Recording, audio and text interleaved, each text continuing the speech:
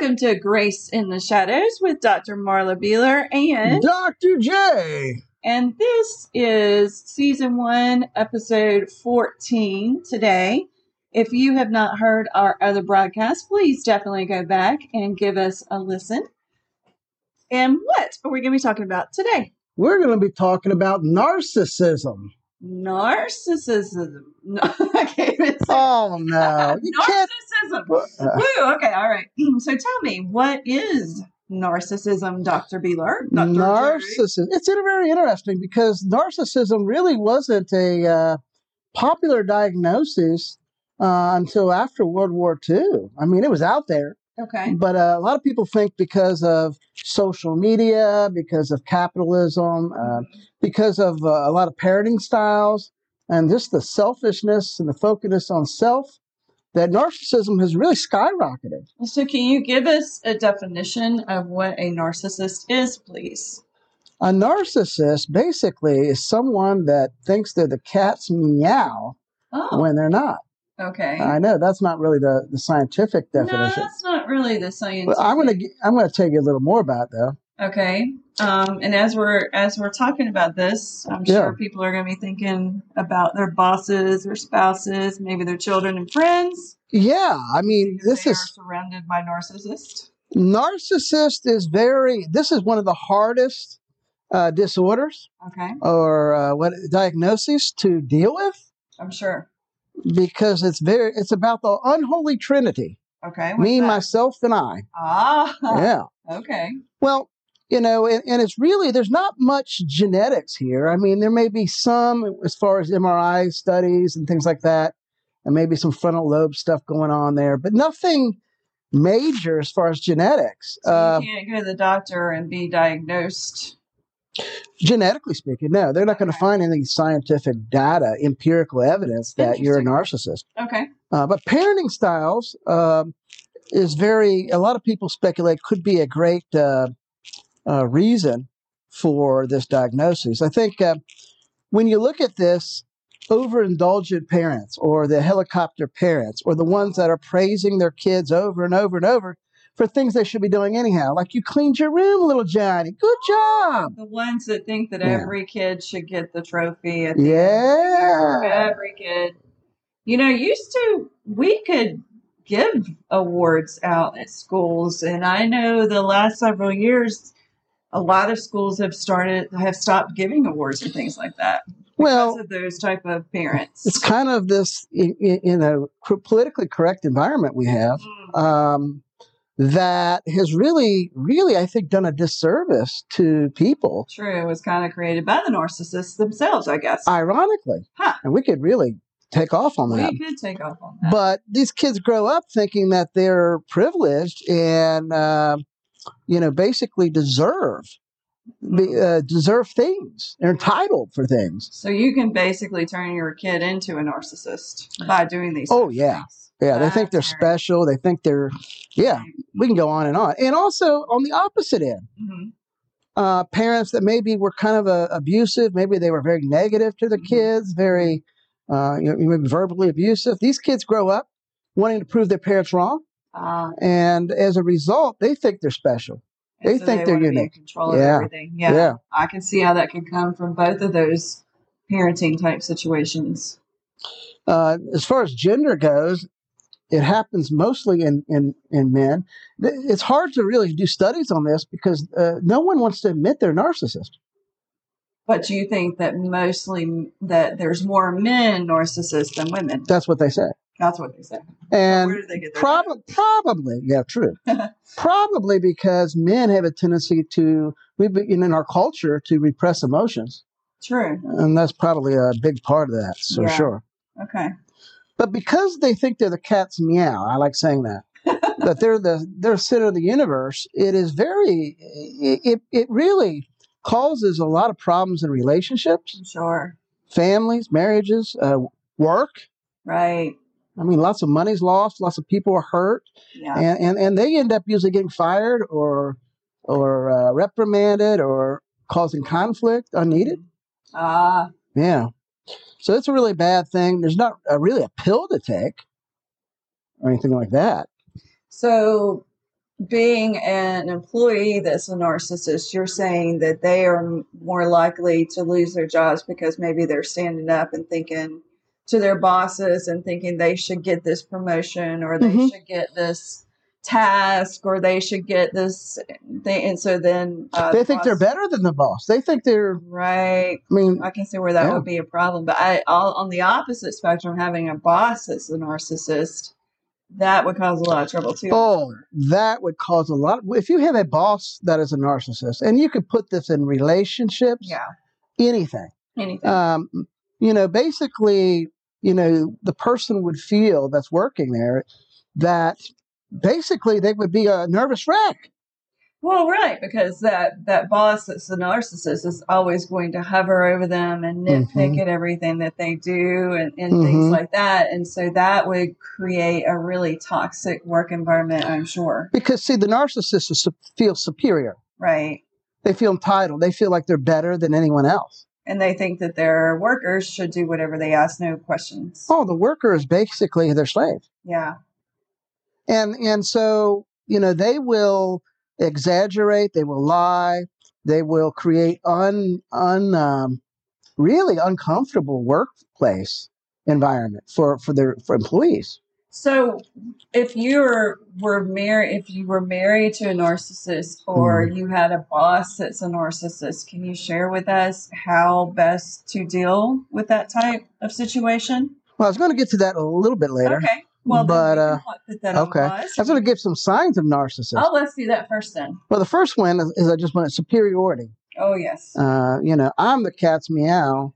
You could probably stroke their ego if they are grandiose. Yeah. There's different types of narcissists. There's the grandiose narcissist, a vulnerable narcissist. And we're only going to talk really in general today. A vulnerable narcissist? Yeah, well, I know. The grandiose basically thinks they want to hear how great they are. So they want people to talk about how wonderful they are. It's kind of like Nebuchadnezzar. When Daniel interpreted his dream and said he was the head of gold, he probably stopped listening to the interpretation of the prophecy. He probably did, just thinking about his head of gold. Yeah, he's probably going, whoa. Yeah, so, exaggerated need for attention. Right. Validation. Perfectionist. Not just type A. Right. This is like crazy perfectionism. Okay. Great need for control. I mean, you talk about micromanaging. They want to micromanage when their employee uses the restroom. Oh, that would be bad. Yeah. Some of them do. And that's the scary part. That is scary. I don't think I would want to work in an environment like that. Oh, yeah. No one does. No. Lack of boundaries. They will start trying to get into your personal life, things like that, and tell you what to do. Lack of empathy. They are totally unable to empathize. They may act like they care, but in reality, they're trying to get ammunition because they don't empathize. They want ammunition to use against you, and they will, to kind of set you up, manipulate. Yeah, gaslight. Yeah. They cannot be vulnerable. They're unable to be vulnerable. That's sad. I mean, because everybody needs to show a little vulnerability. I mean, not that we need, you know what I'm saying, but you need to at least show a little bit of vulnerability just to show that you're human. Well, in reality, they're miserable. I'm sure. They don't know how. That's sad. Because their God is ultimately themselves. Isn't that what Satan said in the garden? Absolutely. And if you can't show vulnerability and you're that type of person, how are you going to even have a really good relationship with God? That's right. I mean, say you're in a workforce and your boss that is a narcissist, you share something about yourself. Oh. That person would use it against you and say, well, that's why you can't do your job. Oh, that's awful. Yeah, it's cruel. That is cruel. And this produces anxiety. I'm sure. They do this so that they can make you anxious and you could be their scapegoat. They take their anxiety, put it on you or the individual. Right. And they blame you for it. Oh, that's hard. Because they don't want to deal with it. Right. Now that's messed up. That is a tough situation. Yeah. Here's a few techniques that narcissists use to control people. Okay. manipulation. All right. Manipulation is the biggest sign of narcissist abuse. Mm-hmm. They want to get their way. They'll do it any way they can. They'll manipulate in love, passion, anything they feel they need to get what they want or who they want. Ah. Yeah. They're pathological liars, usually. Oh. They will lie. They will say something like, you didn't lock the door. When you did lock the door, no, unlock it and say you didn't lock it. Oh, my. Oh, yeah. That's not good. Yeah. Not everyone, but No, that's kind of the example. Yeah. Gaslighting. They do that so that they can make you look like the one that's crazy when they're the one that's crazy. Can you explain a little bit about what gaslighting means? Gaslighting, basically, purposeful dialogue with the individual to make them look like they're the ones with the problem. Oh. When they're the ones with the issue. Gotcha. Okay. Thank you. And so that's what that is. Okay. Emotional blackmail. Basically, that's when they take your secrets. Uh-huh. They'll come to you and say, are you okay? Can you tell me what's going on? It's not going to leave here. But then they'll take it. They're making you vulnerable and Yep. taking your vulnerability. And that's abusive. Again, that is abusive. That's awful. And that happens in marriages and in the workforce and what have you. Families, yeah. And competition. Competition. There's nothing friendly about the narcissist in extremely competitive nature. They will win at all costs, and if they lose, they really lose it. You could tell as therapists, we often, especially with kids, you play games. Because playing a game, chess or Candyland or whatever you're playing, you're able to really let down their guard and share emotions more easily. Yeah, you can learn a lot about somebody playing games with them, definitely. But a narcissist, they cannot take losing. They will cry and hit their hands on the table and cuss up a storm. Oh. Yeah. Okay, that's interesting. Comparisons. They'll compare you to other people, or they'll compare themselves. Ultimately, they're doing that to make themselves look good. Right, make themselves stand out. Yeah. Rage. Some narcissists are very rageful, very much. And they like to make you think that you can always talk to them about anything, that they're the best thing since sliced bread. So I can see how, if you're in a relationship with a person like this or working for a person like this, probably in the beginning, you think, hey, this person's really cool, really neat. But I'm sure as you get to know them longer, they're very charming. Yeah, until you really get to know them and you see these tendencies come out. How to deal with a narcissist, what to do, educate yourself. Okay. Number one. I'm giving you the secular first. Okay. And but there's a biblical thing too. All right. So how to deal with them. All right. Educate yourself on it. Strengths and weaknesses. There are some strengths. They're usually very, they are perfectionists. They are very much go-getters. Right. Which can be a good thing. So yeah. And that's some of the few positives to that. Gotcha. To that. Create boundaries. Oh, definitely. I'm sure. But also make sure you use the right wording. Because if you really think about what you're saying to a narcissist, they don't take criticism very well. Okay. Stay calm. Sometimes when they will react or they will try to pick a fight after you've talked to them about something in a constructive way. But what I recommend to people dealing with this, the gaslighting, is don't let them get to you. Don't let them see you sweat. Yeah. Because then they feel they've got you. Oh, they do. And just look at them like a 3-year-old who feels rejected from the parents. Because they really are. Right. In reality. And that makes sense. Okay. Create a support system. Yes. And bring in a counselor. Bring in a therapist. Absolutely. Right. Yes. For you personally. And then if it's a marriage relationship, definitely try to get them on board with a couple session. Definitely. Some things not to do. Okay. Not to do. Don't argue or confront. Right. If you're going to do that, make sure you use your words. You role play what you're going to say before you say it. You really have to think through what you're going to say to a narcissist. Or they'll blow. Right. Yeah. Try not to, don't try to direct them. Okay. Okay. Narcissists like to have control and often fear losing it. Okay. So this is the type of person that you want to try to guide them to a decision or Yes. Okay. It may start off like, hey, you are awesome. Mm-hmm. How did you think of all this? Right. I think we can do this even better if we did it like this. Right. Instead or ask them, how do you think we could do this better, and hope that they kind of go, oh, yeah. Okay. All right. They don't like to admit they're wrong, and they won't apologize. Right. Okay.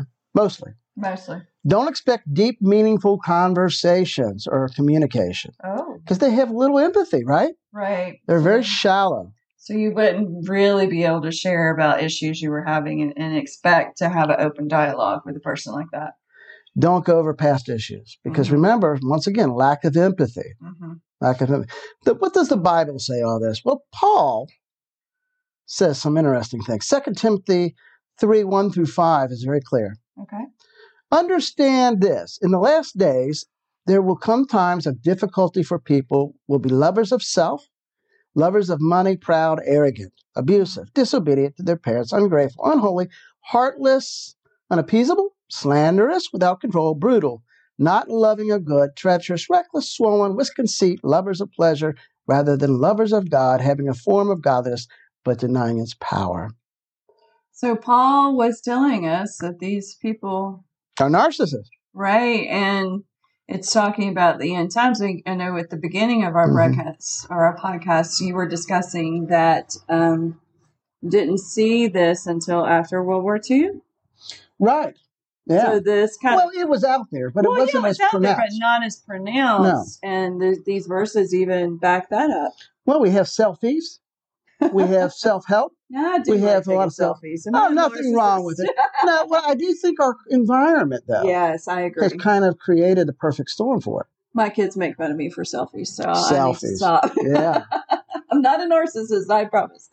But I think, it's possible the Apostle Paul could have been before he got saved.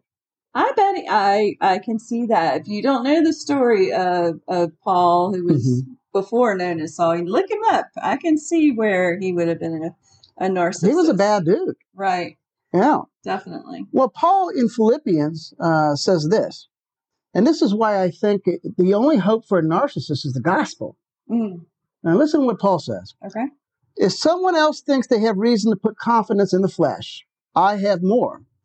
Circumcised on the 8th day of the people of Israel, the tribe of Benjamin, Hebrew of Hebrews, in regard to the law, a Pharisee, as for the zeal, persecuting the church, as for righteousness, based on the law, faultless. But whatever were gains to me, I now consider loss for the sake of Christ, or dung. What is more, I consider everything lost because of the surpassing worth of knowing Jesus Christ, my Lord, for whose sake I have lost all things. I consider them garbage or rubbish or dung, that I may gain Christ and be found in him, not having a righteousness of my own that comes from the law, but that which is through faith in Christ, the righteous that comes from God on the basis of faith. Now, this right here is Paul's presentation. I think he's hinting at he used to be like that. I think so, too. And, he probably was even hard to as a Christian at times. Right. Well, yeah, you can look at the different stories and see that. But I think here what we see is the gospel changed Paul, and the gospel can change your loved one. Absolutely. Absolutely. The gospel can make wonderful changes. Of course, the most wonderful change is to have Jesus as your personal Lord and Savior. How do we do that? Well, you have to admit that you're a sinner and believe on the Lord Jesus Christ and ask him into your life as your personal Lord and Savior. Amen. And if you've not done that, please reach out. We do always in our program notes put how to accept Jesus as your Lord and Savior. We also have a place where you can email us if you have any comments or questions. Getting a lot of good ones. Yes, or even any suggestions for future topics. So please do check those out. And we do share notes from where we get our ideas for the broadcast. So please reach out and listen to that. And I guess we need to wrap things up now. Yeah. And, as we've started these podcasts, kind of covering things in a more broad manner, right? And eventually, in the near future, we will be even more specific on, because there are different types of narcissism. Absolutely. And different types of anxiety and different types of depression. So we'll revisit those things. Absolutely.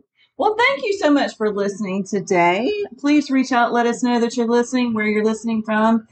We'd love to talk to you. Please email us. And I hope you have a wonderful day. Thank you so much. Amen.